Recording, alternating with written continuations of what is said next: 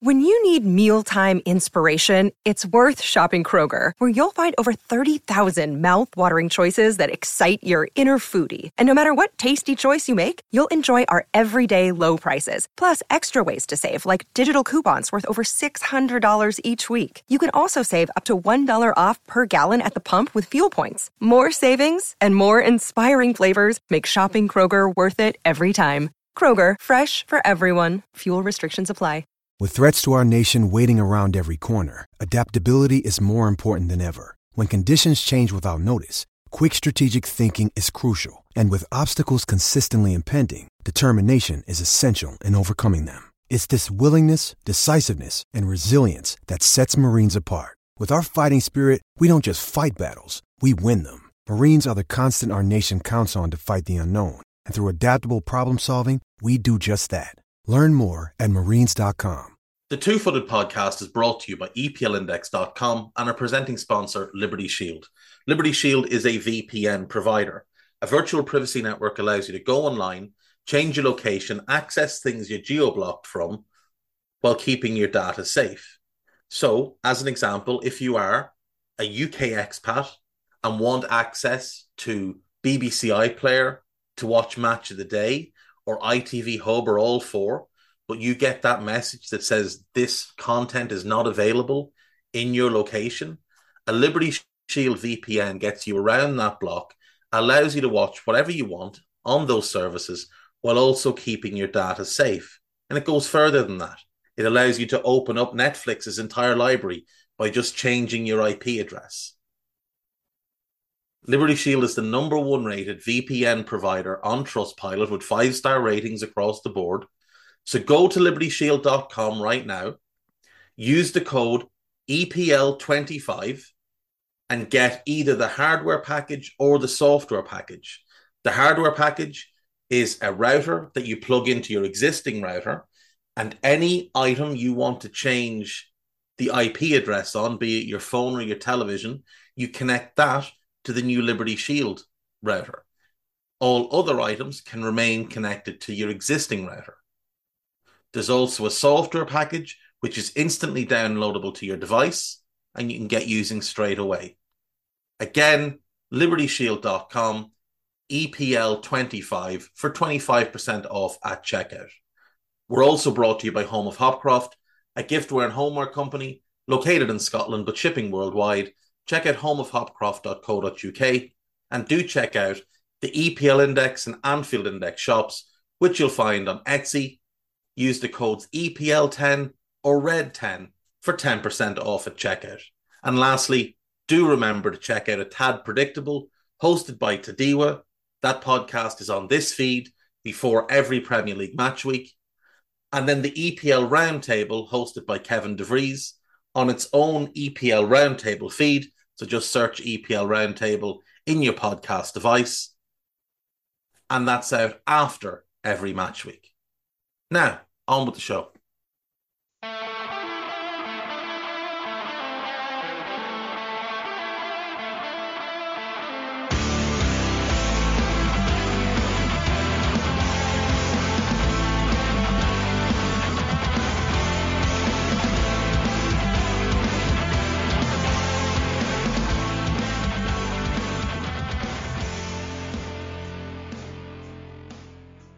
What's good, boys and girls? Two-Footed Podcast. Today is Tuesday, the 5th of December. Hope you're all well.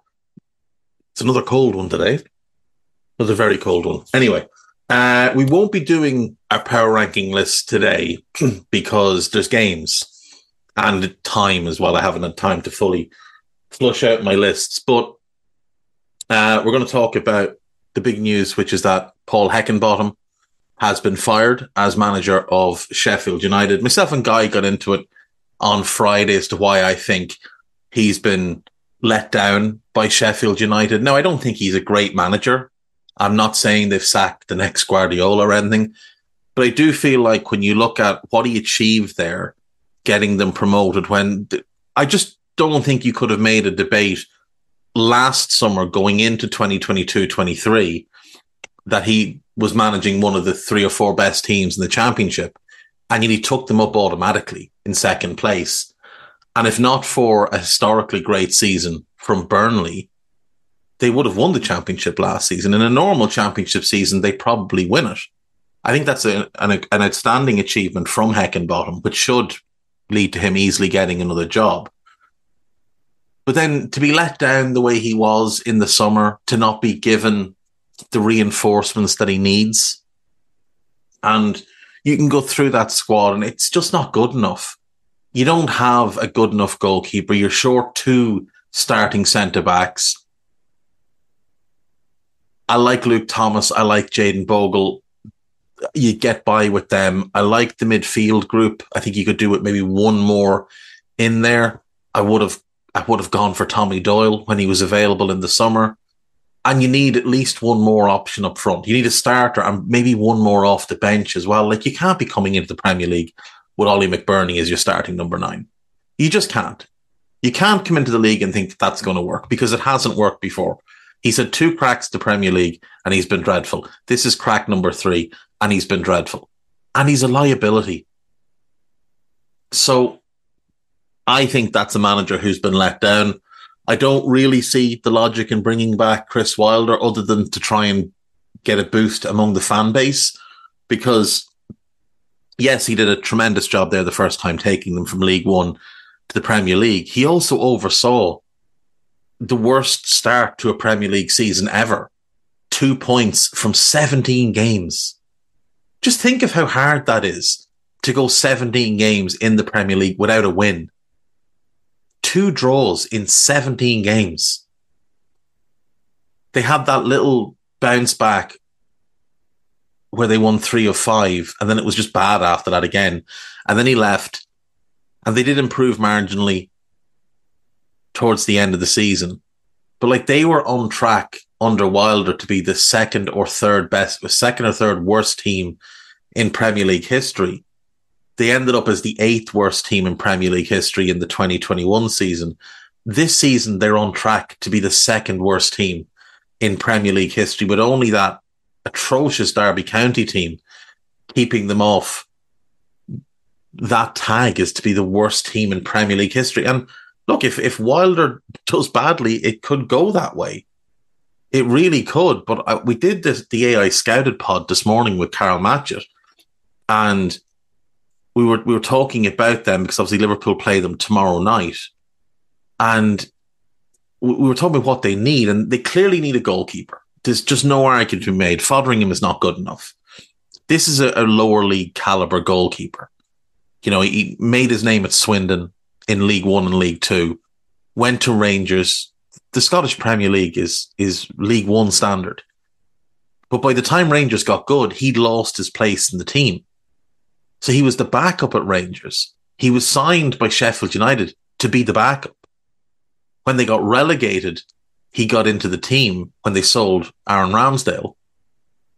And I mean, he did well in the Championship, but it's the Championship. He's not a Premier League caliber starter. You're not going to get away with that. In defence, Ahmed Hodzic is the only centre-back at that club who's good enough to play in the Premier League. Not start, play in the Premier League. And even he has struggled with the physicality and speed of the game this year. But a big part of that is what he has next to him. I like Bogle. He hasn't developed the way I'd hoped he would. He spent too long being a backup to George Baldock, and it really hurt his development.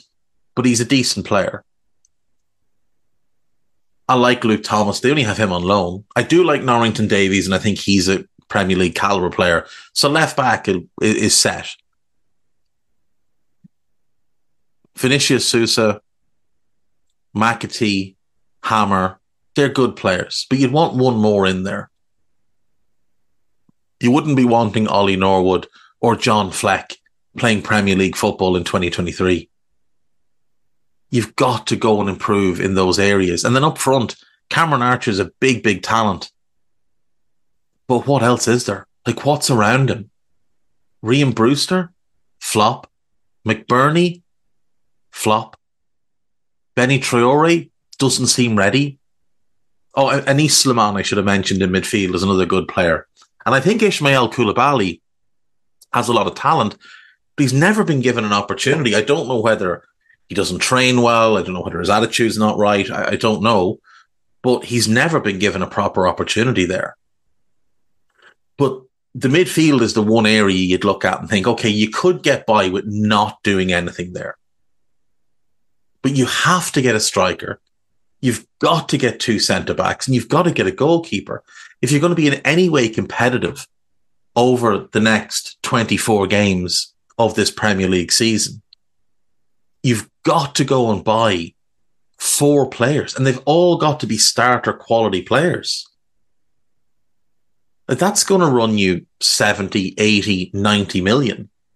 And if you're willing to spend that in January for Chris Wilder, why didn't you do it in the summer for Paul Heckingbottom, who got you promoted?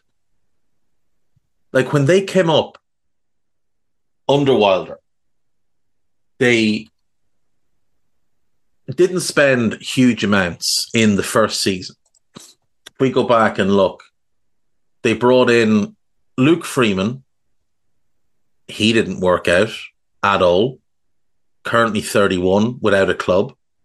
Spent 3 years at Sheffield United, having arrived from QPR.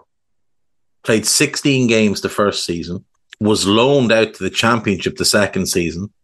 And then when they were in the Championship, he played 8 games. And then he was loaned out again. Like, that's a flop. They brought in Jagielka on a free. It made sense. He was brought in to be a squad player. They signed Callum Robinson. He didn't last all that long there. They signed Ravel Morrison on a free. Lys Mousset was a decent player, but didn't perform for them. 53 games, 9 goals. That's a striker. Ben Osborne arrived from Nottingham Forest. They spent a decent amount of money on him. He struggled with the Premier League. He did well in the Championship, and he struggled again in the Premier League this time around.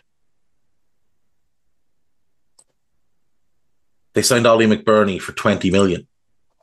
McBurney came in, scored 6 goals in 36 Premier League games, 1 in 23 the next season. Then he went to the Championship and didn't score in 28 games. 13 goals last season, 2 so far this season. 25 goals in 145 games in all competitions. That's a flop. They signed Jack Rodwell on a free. It didn't work out at all for them. Now, that's not their fault. I probably would have made that same move because, you know, he's an experienced Premier League operator. There is a lot of talent with Rodwell. It's always been more about him. He played 2 games in total, 1 in the Premier League. He's been in Australia the last couple of years. They brought in Jack Robinson on a free. I mean, he's playing regularly for them now, but he played 17 Premier League games in the first 2 campaigns. And they signed Sander Berge in the January for 22 million. And he was good initially. Then he hurt his ankle, missed much of the second season. And it's not like he lit the world on fire in the Championship either. Now, they got most of their money back when they sold him to Burnley, but you wouldn't say he was a success at the club, despite the fact he was one of the best players. They brought in Dean Henderson on loan. That one worked. Mo Besic on loan from Everton. That one didn't work.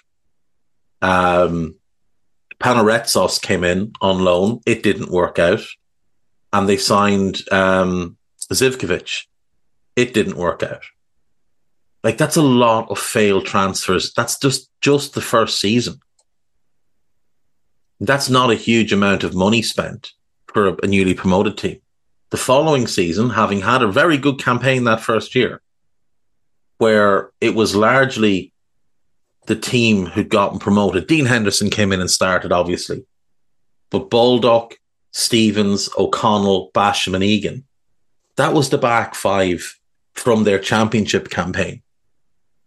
Many of them were there for the League One campaign. It was a really good back 5. It all worked very well. Baldock looked fine at that point. Basham looked fine at that point. The midfield, Fleck, Lundstrom and Norwood, again, was the Championship midfield. It was only up front that they really made changes. David McGoldrick and Ollie McBurney playing regularly as the starting two. But they scored 8 goals between them. Leif Musset got 6 in the league that year. He was their top league scorer. But it was mostly the championship team. McGoldrick had been part of that championship team. But everything else, Henderson and the strikers aside, everything else was their unit that came up and were so used to playing together and had mastered Chris Wilder's system. So they get 9th, go into the second season. They sign Fotheringham. They pay big money for Ramsdale. They pay pretty big money for Max Lowe and Jayden Bogle. They pay pretty big money to bring in Ollie Burke. They spend pretty big money on Ismail Koulibaly, and they spent big money on Ryan Brewster. And they brought in Ethan Ampadu on loan. Now, they made a profit on Ramsdale, but he wasn't good for them.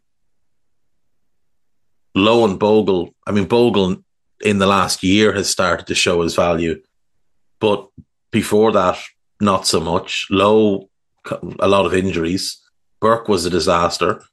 Koulibaly was signed on the 7th of September 2000, and to date, I think has played 7 games for them. Now, he spent 2 years on loan. I think initially he was to spend 3 years on loan, but they brought him in because the team he was on loan at got relegated. Now, he's still only 22. He'll be 23 on Christmas Day. He's still young. But last season in the Championship, he played, I think, 2 games. And this season, I think he's played once in all competitions. And Brewster, that's been an unmitigated disaster. 65 games so far, 5 goals. In that first campaign, 27 league games, 30 games in all competitions, no goals. None. No goals at all. In the Championship, he played 14 games and got 3 goals. 4 and 16 in all comps in 21-22. Last season, he played 16 games in the Championship and scored once. 5 goals from 65 games for 23.5 million. That's devastating for a club who don't have, massive money behind them. But you look at those transfers and you tell me which one was successful. Which Chris Wilder transfer in the Premier League actually improved the team? And like I say, this team needs to spend money in January, but would you trust Chris Wilder to spend it? Because I wouldn't. Personally, I wouldn't trust him to spend that money. I think Heckingbottom, to his credit, with the limited resources he had, I think he did a better job. Remember, Heckingbottom took over from Wilder. Then in the summer, they decided he wasn't to be the guy. And they brought in Slavisa Jokanovic, who'd gotten both Watford and Fulham promoted. And they brought him in. He lasted 3 months. And was sacked. They bring in Heckingbottom, doesn't get the summer transfer window. In January, they bring in Adam Davies as a backup keeper, Connor Barrett. They don't do a whole lot.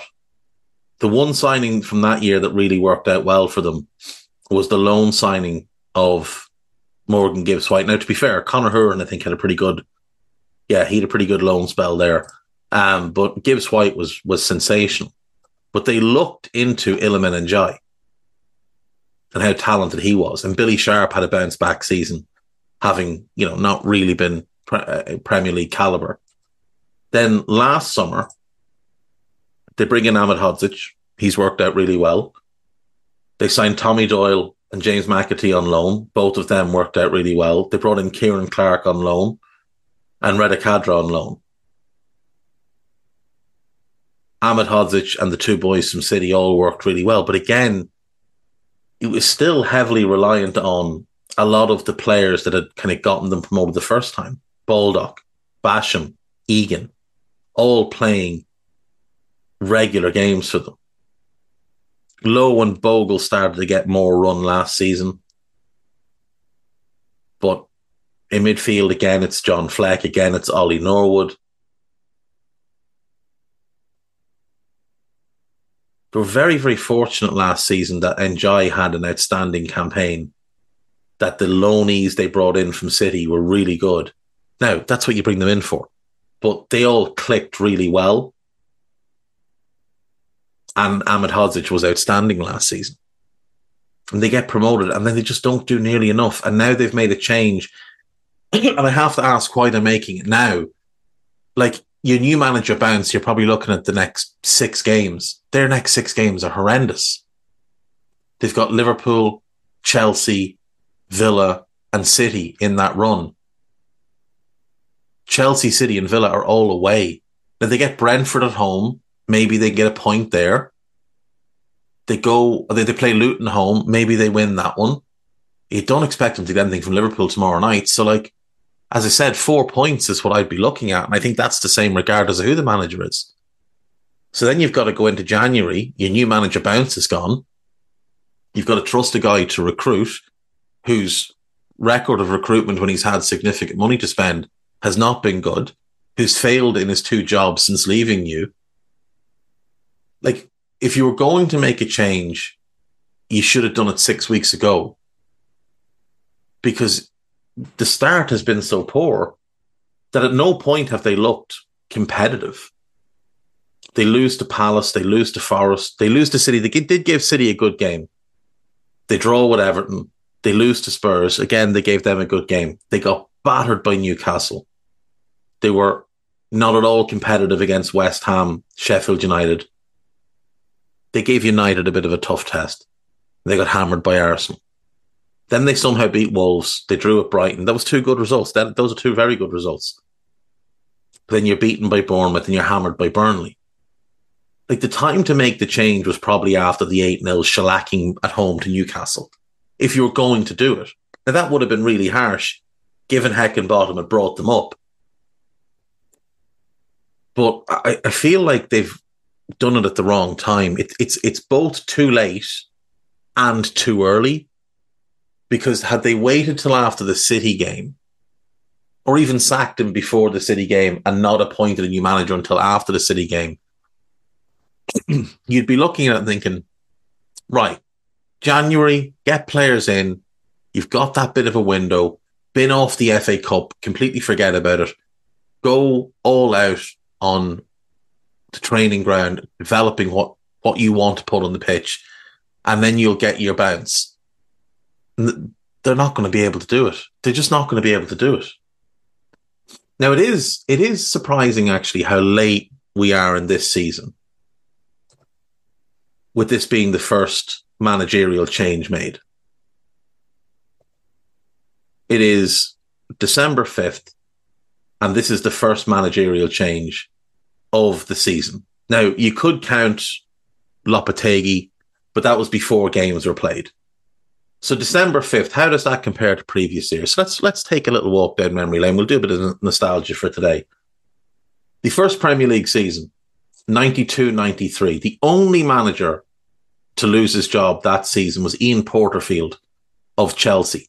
He was sacked in the February of that season. In 93-94, Peter Reid was sacked on the 26th of August. Season had just begun. Bobby Gould resigned. Howard Kendall resigned. Ian Brandfoot was sacked in January. So barring the Peter Reid sacking in August, which had more to do with falling out with the owner than anything else, really, the first real sacking of that season was in January, with Dave Merrington being sacked. With Ian Brandfoot being sacked by Southampton. He would be replaced by Alan Ball. You also had Graham Souness sacked in the January, replaced by Roy Evans. And in a weird move, Mike McGivern. Remember I said a few weeks ago about managers being promoted to director of football to basically get them away from the team? So Ipswich in the summer of 93 had promoted John Lyall from manager to director of football and appointed his assistant Mick McGivern as manager.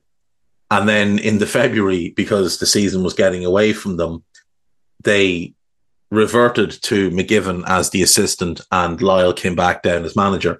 And to their credit, they ended up staying up. Funnily enough, Sheffield United were relegated that season. So there we go, January for that season. 94-95, November 1st, Ozzy Ardiles is sacked, replaced by Jerry Francis. Mike Walker is sacked by Everton, replaced by Joe Royle. And Ron Atkinson is sacked by Aston Villa, replaced by Brian Little. They all took place in the November. 95-96.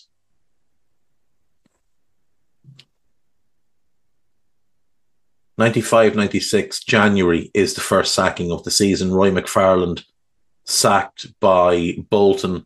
Colin Todd becomes manager. Now, if I'm not mistaken, McFarland and Todd were joint managers that year. They'd replaced Bruce Rioch, who'd gotten Bolton promoted and then got the Arsenal job, replacing George Graham. Well, replacing Stuart Houston, who'd been the caretaker manager after Graham was forced to resign. McFarland was sacked. Todd took on sole control of the team. 96-97. The first sacking of the season is in September 10th, very early. Howard Wilkinson sacked and replaced by George Graham. The only sacking of the season, would you believe? Moving on, 97-98.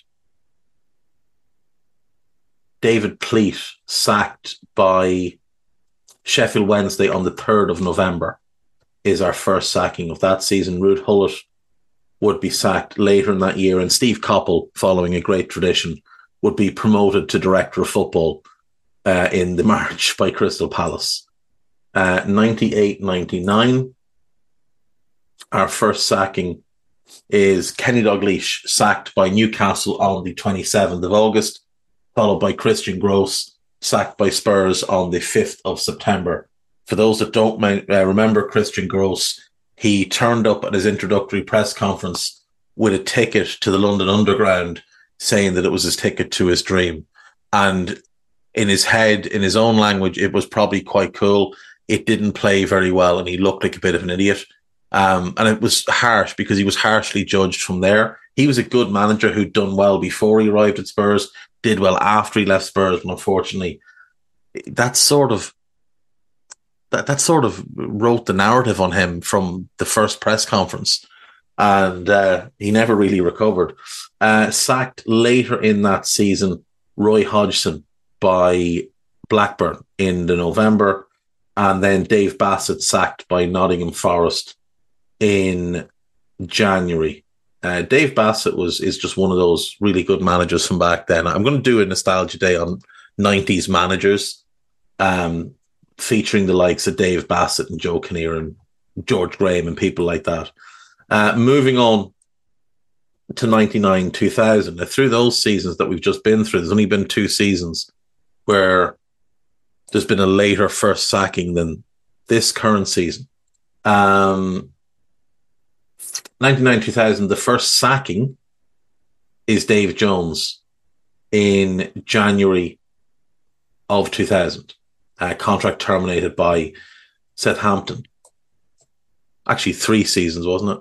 No, 2 seasons where it was later. That's now 3. 3 Premier League seasons where the first managerial sacking has been later than this season.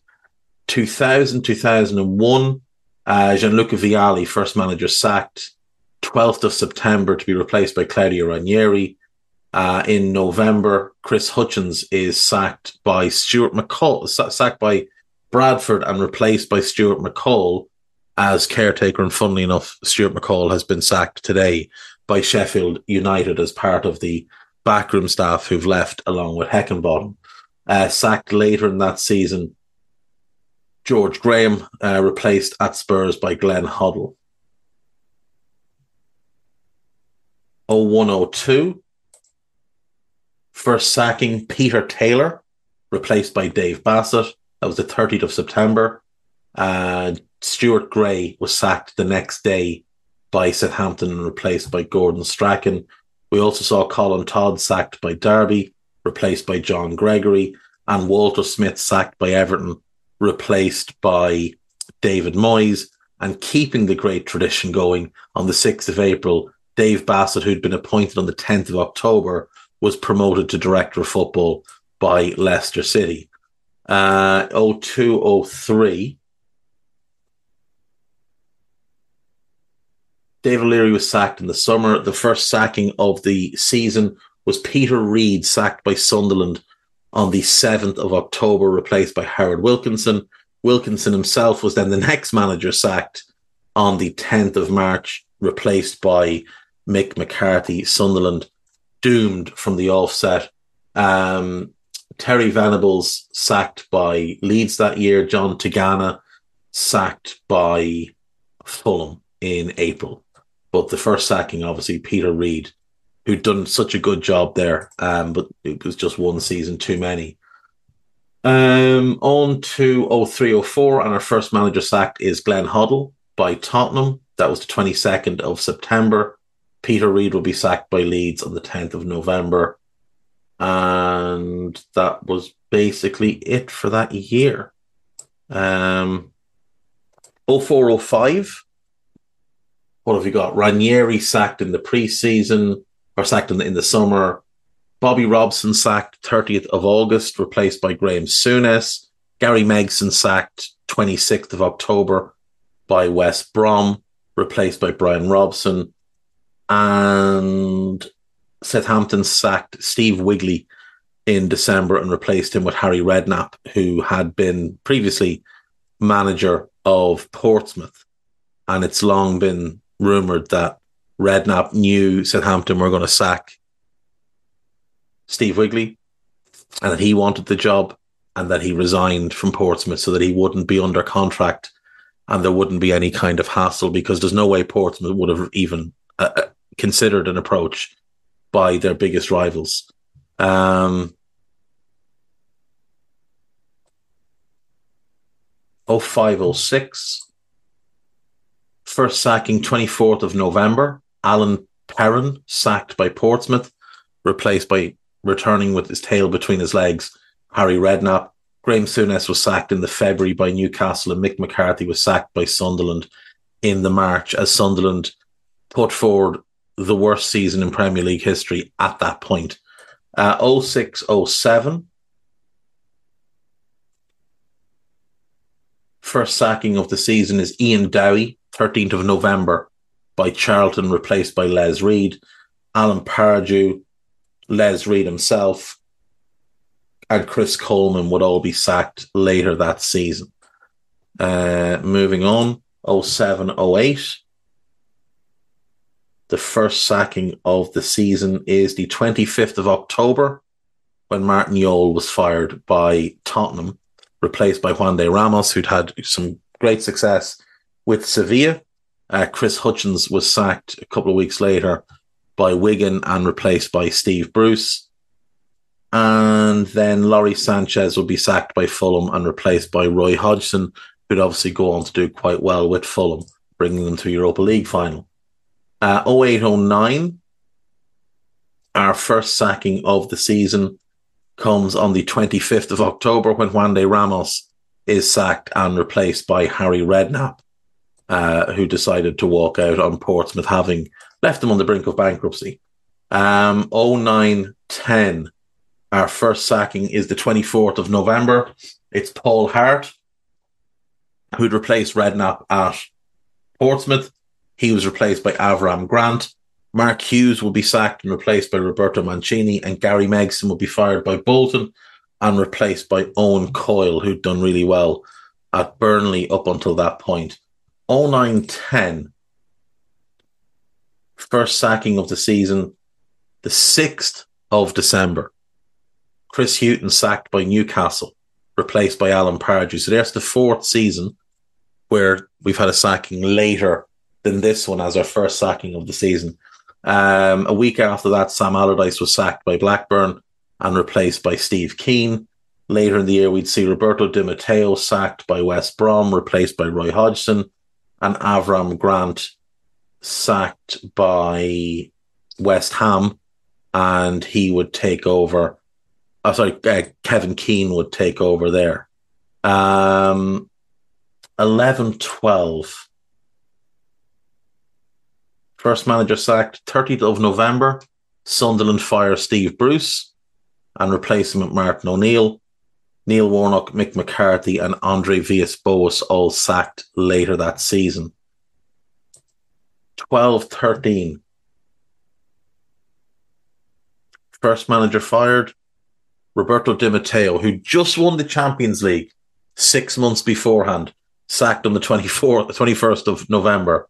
2 days later, Mark Hughes was sacked by QPR. Nigel Atkins was sacked by Southampton after doing incredible work to bring them from League One into the Premier League. Brian McDermott would be sacked by Reading. Martin O'Neill would be sacked by Sunderland. And Roberto Mancini would be sacked at the end of the season by Manchester City, despite having won the league title the year before.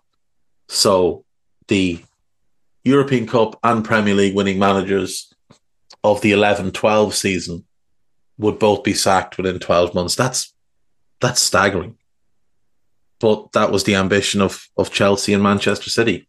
13-14 then, your first manager fired is Paolo Di Canio. How he was ever allowed to manage Sunderland, I don't know, but he was the first manager sacked on the 22nd of September. You also had Martin Jol, Steve Clark, Malky Mackay, Michael Laudrup, Rene Meulenstein, Chris Hughton and David Moyes all sacked in that season. 14-15. First manager fired, Neil Warnock, 27th of December.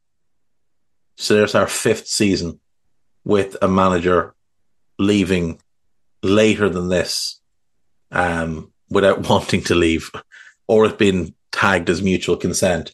Alan Irvine sacked on the 27th of December. So that's 5 seasons now that we have. 15-16. Let's have a look. First manager fired, Brendan Rodgers, 4th of October. Dick Advocat resigned as Sunderland manager that morning to be replaced by Sam Allardyce. Rodgers was sacked after Liverpool drew at Everton. He was told the previous week that he was gone. He would obviously be replaced by Jurgen Klopp. Tim Sherwood was sacked a few weeks later by Villa, replaced by Remy Gard. Gary Monk would be sacked in December by Swansea and replaced by Alan Curtis. And Jose Mourinho would be sacked by Chelsea, having won the league the year before, and replaced by Gus Hiddink. Also sacked that year, Steve McLaren and Roberto Martinez. Martinez, I think, was sacked after the last game of the season. 16-17. First manager fired, Francesco Guidolin, sacked by Swansea, 3rd of October. Alan Pardew, Bob Bradley, who took over from Guidolin at Swansea, would only last 2.5 months. Mike Phelan of Hull and Claudio Ranieri of Leicester, who'd won the league the year before. That's the 3rd time then we've had a manager win the Premier League and be sacked within 12 months.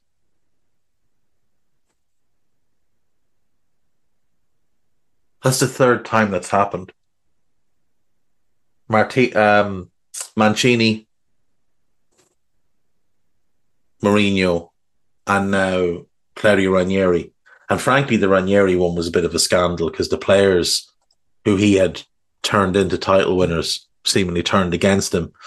And Craig Shakespeare, who was his number 2,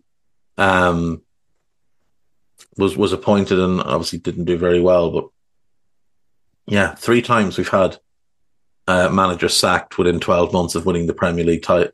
That's crazy. 5 seasons so far with the manager with no manager sacked by this point in the season. 17-18, Frank de Boer doesn't let us down. 11th of September, sacked by Palace. Shakespeare will be sacked by Leicester. Koeman was sacked by Everton. Bilic was sacked by West Ham. Pulis was sacked by West Brom, all before this point in the season. Paul Clement sacked 20th of December. Mark Hughes sacked by Stoke in the January. Marco Silva sacked by Watford in January. And Maurizio Pellegrino sacked by Southampton in March. 18-19, your first manager fired is Slavisa Jokanovic by Fulham that year. By Fulham that year. He'd gotten them promoted and was sacked. Mark Hughes, who'd been sacked by Stoke, taking the Southampton job, he was sacked in the December. Jose Mourinho was sacked in the December. Claude Puel was sacked in February, and Claudio Ranieri was sacked by Fulham, their second sacking of the season, in February. 1920, we have first manager fired, Javi Gracia by Watford. I don't know if we can really count a Watford manager getting fired because it just happens all the time. Maurizio Pochettino sacked on the 19th of November. Unai Emery sacked by Arsenal on the 29th of November. Quite funny that both North London clubs sacked their managers so close together. Quique Sanchez Flores, the second Watford manager of the year to be sacked. Marco Silva, sacked by Everton. Manuel Pellegrini sacked by West Ham. And just to complete the triple, Watford also sacked Nigel Pearson with a couple of games left. So not a great season for the Hornets. 21-22, after all the COVID mess, and we were back to a bit more normality. And your first manager fired is Slaven Bilic by West Brom on the 16th of December. So there's season number 6 with a manager sacked later than this. Frank Lampard was sacked in January, and Jose Mourinho was sacked in the April, also leaving the job that year, Chris Wilder. This was the COVID season, actually, so it wasn't after the COVID nonsense, but 21-22 was after the COVID nonsense. First manager fired is Xisco Munez of Watford. Next manager fired, that was the 3rd of October. Next up was Nuno Espirito Santo by Spurs on the 1st of November. Daniel Farke, Dean Smith, Ole Gunnar Solskjaer, Rafa Benitez, Claudio Ranieri, Marcelo Bielsa and Sean Dyche all sacked in that season too. 22-23, our final season. Scotty Two Coats Parker sacked on the 30th of August by Bournemouth. Then Thomas Tuchel sacked on the 7th of September by Chelsea. 2nd of October, Bruno Lage sacked. 20th of October, Steven Gerrard sacked. 7th of November, Ralph Hasenhüttl sacked. He still hasn't taken another job, by the way. Frank Lampard sacked by Everton in the January. Jesse Marsch sacked in the February. Nathan Jones sacked also in February. He'd only taken over in November, of course. Nathan Jones, a great manager. Tremendous gang of lads.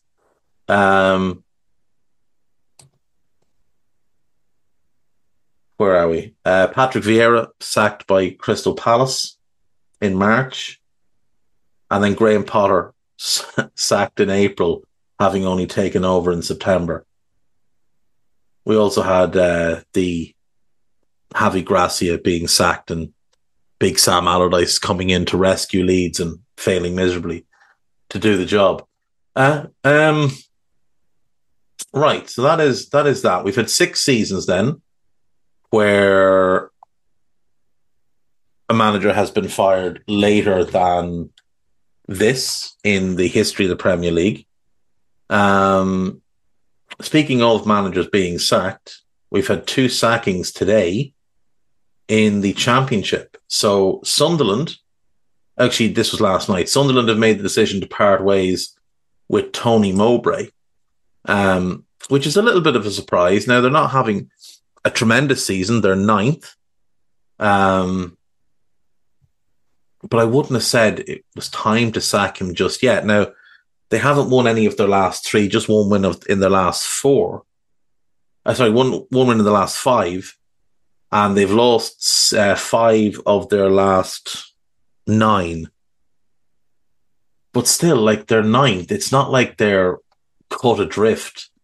They're only 3 points off the playoff spots. And it's quite a young squad that he's working with there. A lot of talent in the squad. But that's a little bit of a surprise to me. Now, it hasn't been helped by the fact that they're not scoring enough goals. They've only scored 29 in the league thus far.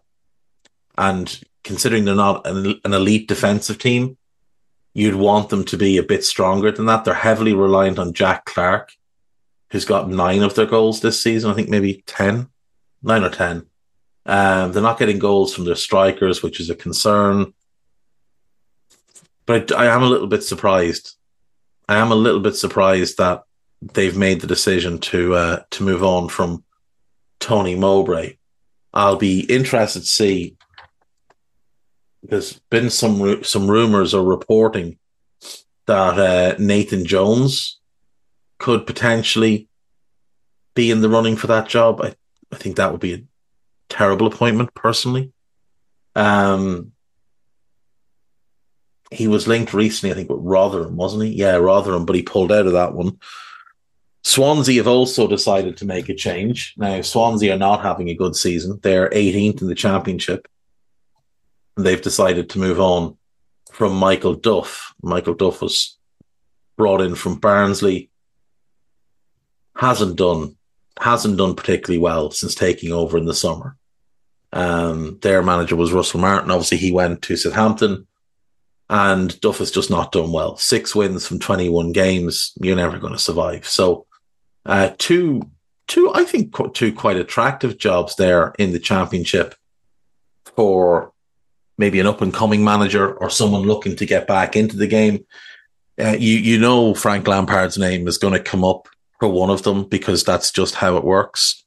John Terry will try and use his friends in the media, I'd say, to push for one of them as well. But John Terry, being a dreadful gang of lads, is unlikely to get any managerial job. It's hard to know who they'll go for. Like, if you're Sunderland, maybe someone like Ralph Hasenhüttl will make sense. You know, he's a big name. He's experienced. I think you've got a group of players that would fit how he wants to play. You're used to playing an attacking brand of football under Mowbray, but you haven't been scoring the goals. Ralph Hasenhüttl's Southampton team played an attacking brand of football, but couldn't score enough goals. So maybe he becomes an option. It wouldn't surprise me if one of them was on to Heckingbottom about taking the job, perhaps Swansea. Now, I think he should take a bit of time before jumping straight into another job, but I think he'll probably get a phone call. The Championship is always great crack for. It's a bit more European in the fact that clubs will not wait; they will just sack a manager and move on. Like this season, we've had Neil Warnock leaving Huddersfield. We've had Xisco sacked by Sheffield Wednesday, John Eustace sacked by Birmingham, Gareth Ainsworth sacked by QPR. Nigel Pearson sacked by Bristol, Matt Taylor sacked by Rotherham, and now these two, Michael Duff and Tony Mowbray, going. And like Matt Taylor still hasn't been replaced as manager of Rotherham. He has gotten himself another job. He's taken on the job at Bristol Rovers. Little bit of a surprise one. Joey Barton obviously left the club in October,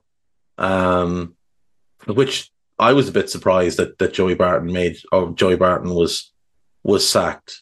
I don't think that was football related. I don't think Joey Barton was sacked for football reasons. I think he was sacked because he's probably a pain in the arse to work with. Now, they weren't having a great season either. But I mean, to bring in Matt Taylor, who'd just been sacked by Rotherham, having not done a very good job at Rotherham, 18.2% win rate from 55 games.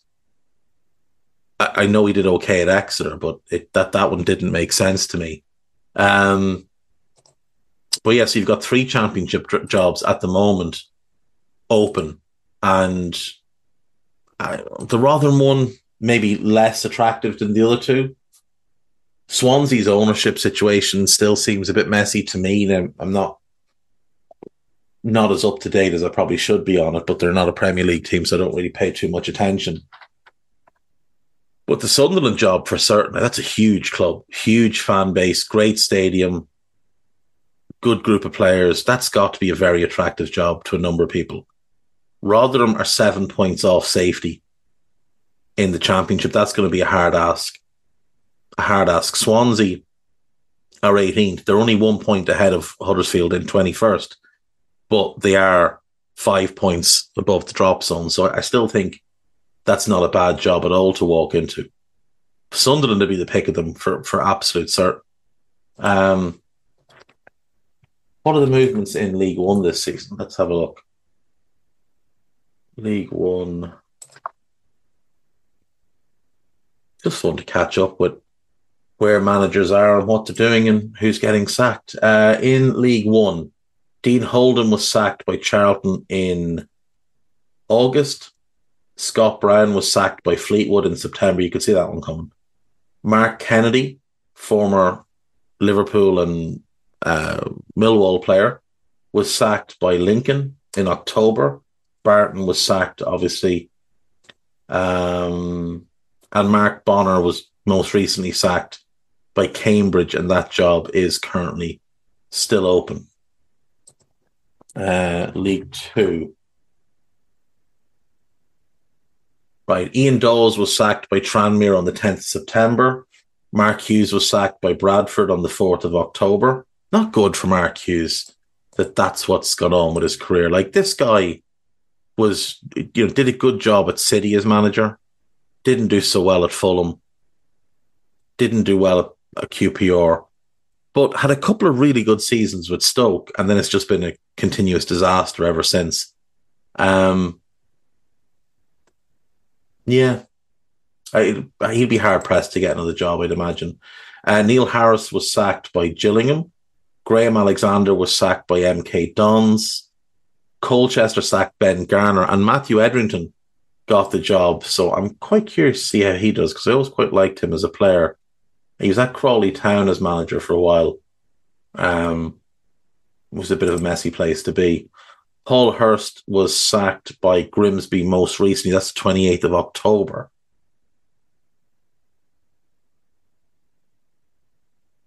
Derek Adams was basically bought out of his contract at Morecambe to take over at Ross County in Scotland on the 20th of November. That's the most recent managerial change, but the most recent sacking is Paul Hurst, which is a surprise.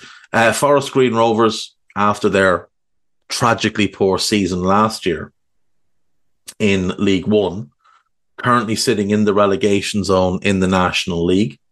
15 points from their 19 games. No Big Dunk to blame this season, which is a shame. We'll check in on Big Dunk and see how he's doing. He was recently appointed as manager of Inverness Caledonian Thistle. He's made a pretty good start to things. 8 games, 4 wins. So he has taken his career win total from 2 to 6. 3 draws and just one defeat. It's pretty good. Pretty good for Big Dunk to only lose 1 and 8. 4 wins. Credit to Big Dunk, turning things around. The next Alex Ferguson. You just watch. We'll take a break. We'll come back. We might have a quick look around the European leagues to see who's been sacked there. Maybe just the main ones. And then we'll do the news and the gossip and be done. I'll see you after this. Another day is here, and you're ready for it. What to wear? Check. Breakfast, lunch, and dinner? Check. Planning for what's next and how to save for it? That's where Bank of America can help. For your financial to-dos, Bank of America has experts ready to help get you closer to your goals.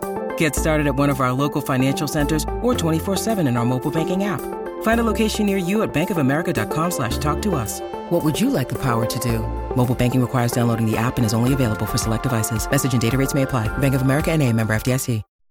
Right, welcome back. So, quick jaunt around Europe and let's see who's been firing who. In Portugal, Chaves, Estoril, Vitória de Guimarães and Arouca have all sacked their managers. Casa Pia's Felipe Martins has resigned. So 4 sackings thus far in Portugal this season. Serie A is always good for a few sackings, so surely we've had a few.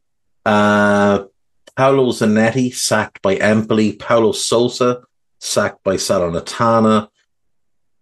Andrea Sotil sacked by Udinese. I'm surprised they don't sack managers more, considering they should have had 3 sackings so far this season based on what we see from those owners at Watford.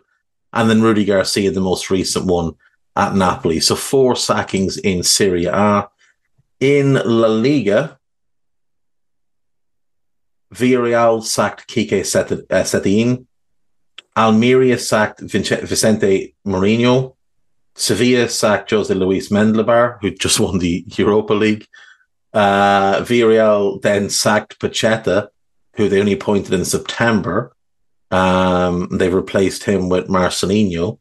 And Paco Lopez was sacked by Granada most recently. So 1, 2, 3, 4, 5 so far in La Liga. In France, there's been a few. Let's see. The season starts. Okay, so Laurent Blanc sacked first by Lyon. Then we have Pierre Estoril sacked by Nantes. And Fabio Grosso sacked by Lyon. So Lyon on their 3rd manager of the season, though only a caretaker. It remains to be seen what they do next. We've also had Marcelinho leave Marseille to go and join Villarreal. Well, eventually join Villarreal. And Gennaro Gattuso replacing him at Marseille. And Bruno Genesio resigning at Rennes and replaced by Julien Stéphan, who did a good job there the first time. So only the 3 sackings thus far, but 5 managers changed in total. On the Bundesliga, Enrico Maassen sacked by Augsburg. Bo Svensson left Mainz by mutual consent. Urs Fischer left Union Berlin by mutual consent. Only the 1 actual sacking, but I think it's fair to say that both Urs Fischer and Bo Svensson were sacked, but told, we can put this down as mutual consent out of respect for what you've done at this club. Because Bo Svensson had done a really good job at Mainz, and I do think he's going to be a very good manager. But I'm happy to see Mainz struggling. And then Union Berlin, it's just a sad story with Fischer. Like, what an incredible job he'd done there this season. It's just gotten away from them. Both of those clubs have interim managers right now, so both should be on the lookout for a permanent solution. Mine's interim manager is Jan Sievert, who's the guy that replaced David Wagner at Huddersfield and was utterly dreadful. So we'll see who they go to next. So the Premier League, to be fair, the Premier League has been quite calm and composed this season in terms of managerial changes, whereas everybody else is a bit scattergun. We do have 2 games tonight. 2 games tonight in the Premier League. Wolves take on Burnley. Obviously, Burnley got the big win at the weekend, whereas Wolves will have been disappointed to lose to Arsenal, considering they did have a couple of half-decent chances to maybe snatch a draw. But without question, Arsenal deserved that win. Wolves tonight will have no Joe Hodge, still no Neto, no Johnny Otto. He had a training ground incident, which has been dealt with by the club, and he won't be available for a couple of games. I assume that's some sort of internal suspension or something that's taken place there. Rayan Aït-Nouri is unlikely to play, but Jose Sa, they're hopeful that he's going to be okay. Burnley, no Jack Cork, no Jordan Beyer, no Lyle Foster, Josh Cullen's a doubt, and Muric is still out with the illness, so he wouldn't be starting anyway, so it makes no difference. The other game tonight is Arsenal away to Luton. Obviously, the Gunners are top of the league. They're going well. Going into this one, no Fabio Vieira, no Thomas Partey, no Emile Smith-Rowe. A significant doubt over Takehiro Tomiyasu. And given the injury issues he's had, they might be best just give him the extra few days. And then Jurrien Timber probably done for the season. Luton, no Dan Potts, no Mads Anderson, no Reece Burke, no Cauley Woodrow. Sambi Lokonga wouldn't be allowed to play anyway because it's his parent club. Marvelous Nakamba is a doubt. Tom Lockyer is a doubt. And Ted Menji should be okay. Arsenal are strong favourites to win that and really should win that game quite comfortably. But Luton will cause them some problems just by being big and physical and lumping it long. And Arsenal centre-backs don't do well in the air, especially if Ben White is playing right back because he's a liability in the air. Saliba's a liability in the air. Gabriel is pretty decent, but he's a little bit over-aggressive at times. And then Zinchenko's not great in the air either. One of the reasons Tomiyasu would come back into favour over White is because he's much stronger in the air, and that helps Saliba. That's Luton's only real chance is just to lump long balls and hope for the best. But I think the safe money is on a Wolves home win over Burnley and an Arsenal away win over Luton. The Wolves game kicks off at 7:30, the Arsenal game at 8:15. We get 6 games tomorrow and then 2 on Thursday. So that's all quite good, isn't it? On to our news and gossip for today. Obviously, the Chris Wilder news is the biggest one. Erik ten Hag banning 4 newspaper outlets. Oh, well, Manchester United banning 4 newspaper outlets is also interesting news. Mikel Arteta says he wants Aaron Ramsdale to stay at Arsenal, which, you know, his treatment of the young goalkeeper hasn't really indicated that, but it is what it is. Newcastle have been dealt the blow that Nick Pope is out for probably 4 months with a shoulder injury, and the most recent link now to them is David De Gea, which would, I think, make a lot of sense for them. The Premier League has agreed a record $6.7 billion domestic TV rights deal, which will enable Sky and TNT to show up to 270 live games a season. The deal includes the BBC continuing to show highlights for Match of the Day, and it covers 4 seasons beginning with the 25-26 season. It's the largest sports media rights deal ever concluded in the UK. It means that the Sunday 3 p.m. blackout will remain in place, but every 2 p.m. Saturday 3 p.m. blackout remains in place, but every 2 p.m. Sunday kickoff will be televised moving forward, which is quite good. Sky has been awarded 4 of the 5 packages and will show a minimum of 215 games a season, including 5:30 p.m. kickoff, Sunday 2 p.m. kickoffs, and the Super Sunday 4:30 p.m. kickoff, plus evening games on Mondays and Fridays and 3 midweek rounds. TNT will show a minimum of 52 games, including all 12:30 kickoffs on Saturday and 2 midweek match rounds. Sky will also broadcast all 10 games on the final day of each season. Amazon, which shows 20 matches per season under the league's current deal, has not secured any rights in the new agreement. This is the first time the Premier League has been through a tender process for its rights since 2018. The current $5 billion domestic TV rights deal, which was for 3 seasons and expires after next season, was extended to allow for the COVID stuff. And now they'll go about selling the overseas rights, and the Premier League will continue to make obscene amounts of money. Brighton are in talks with Roberto De Zerbi over a new contract, according to De Zerbi, which is very, very good. He says he has a great relationship with the players, the club, Tony Bloom, Paul Barber, and David Weir and everybody working at the club. I usually work to be happy and to enjoy, and I feel very good in Brighton, he said. I'm not surprised. Great place to live, great club, really well run, immense young talent, one of the best recruitment processes in the world. What's not to like?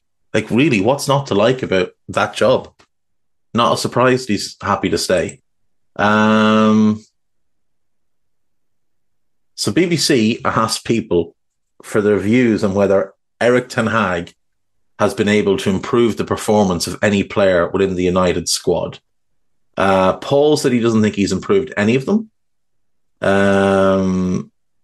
Nigel says that Harry Maguire is their best player. Trevor says he's not a United fan, but the loss of form of Rashford, the failure to reconcile relationships with Sancho, and the difficulty integrating Højlund appears to suggest a manager that can't manage the most talented players or motivate the more average. Ben says players with the right attitudes have progressed under Ten Hag. Wan-Bissaka, Dalot, Garnacho and Maguire have all steadily improved, to name four. Well, that's nonsense, because Maguire has not improved at all and spent almost all of last season kicking his heels. He's only in the team now because the defence is a disgrace. Garnacho, that's just natural development of a young player. There's nothing to do with the manager. Dalot is not better now than he was pre-Ten Hag, and neither is Wan-Bissaka. Wan-Bissaka has regressed significantly. One day people will realise it's the lazy, overpaid, entitled players who've been United's downfall for years. I thought it was the Glazers. I thought it was Moyes, and then Van Gaal, and Mourinho, and Ollie. So it was all their fault, but it's not Ten Hag's fault. Strange. Look, the players are massively to blame, but not in this instance. This is just not a good manager. I was actually asked to rebuild Lyon at some point. I will do that, but it's going to have to wait because there's just not enough time to fully dedicate to that, because I need to watch a bunch of them as well. But I do feel like I should rebuild United at some point.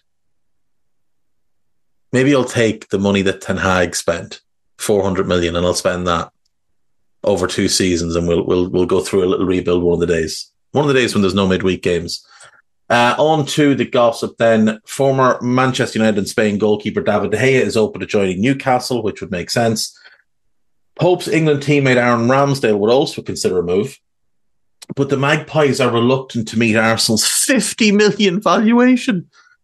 50 million for their backup goalkeeper. The delusion.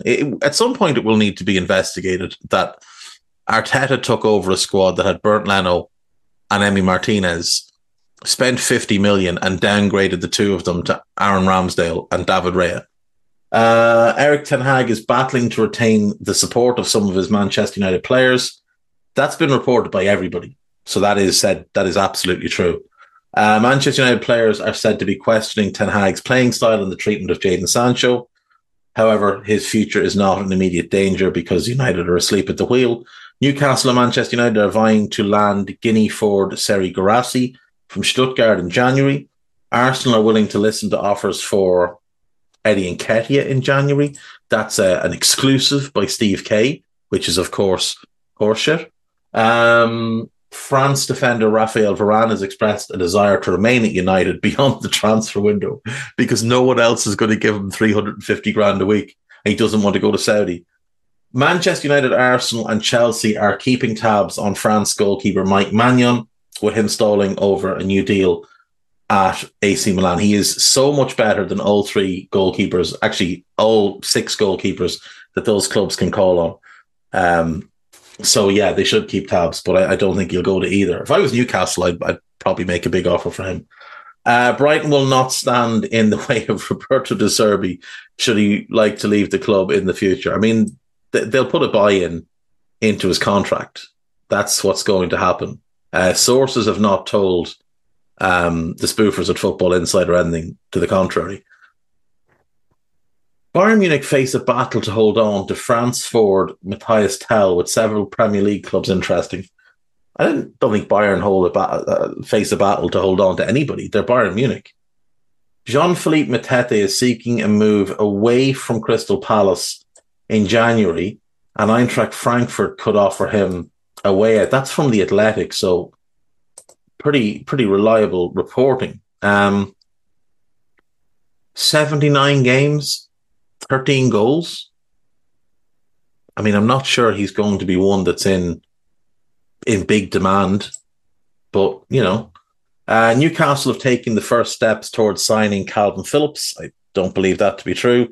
Juventus are also keen to sign Phillips and could sign him on loan in January. Chelsea and Manchester City are showing interest in River Plate's 17-year-old midfielder Claudio Echeverri, 17-year-old striker Agustin Roberto, and 16-year-old winger Ian Subiabre, who all impressed for Argentina at the Under-17 World Cup. If any of them lads are in any way well advised, none of them will make those moves. They will stay at River Plate for another couple of years, continue to develop, and then they'll go somewhere like Benfica or Porto or Sporting, settle in Europe doing that, and then move on. That's the path, not direct to one of those clubs. West Ham, Burnley, and Sheffield United are set to compete for Aaron Cashin of Derby County. Talented defender, 22 years of age, good front foot defender. I'm quite hopeful that he'll decide to play for England because I'm quite hopeful he'll decide to play for Ireland because he's not going to get England caps. So yeah, I am hopeful that he'll do that. And if he gets a good Premier League move, that'd be great for him. A microchip inside footballs used at Euro 2024 will determine whether there's been a handball in the lead up to a goal and also help with offside decisions. So that's pretty good.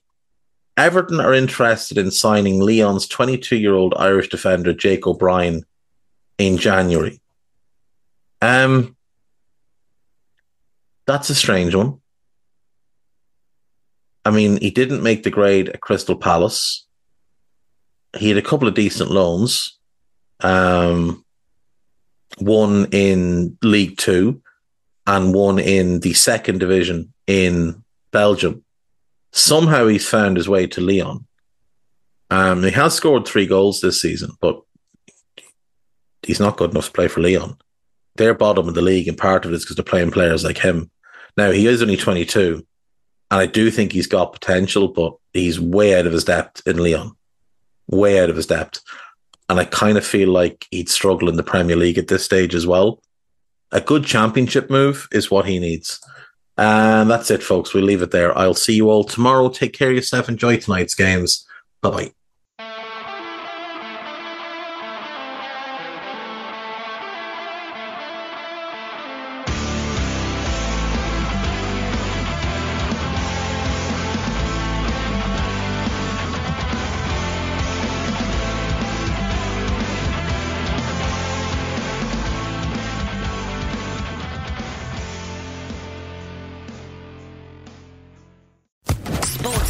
Podcast Network.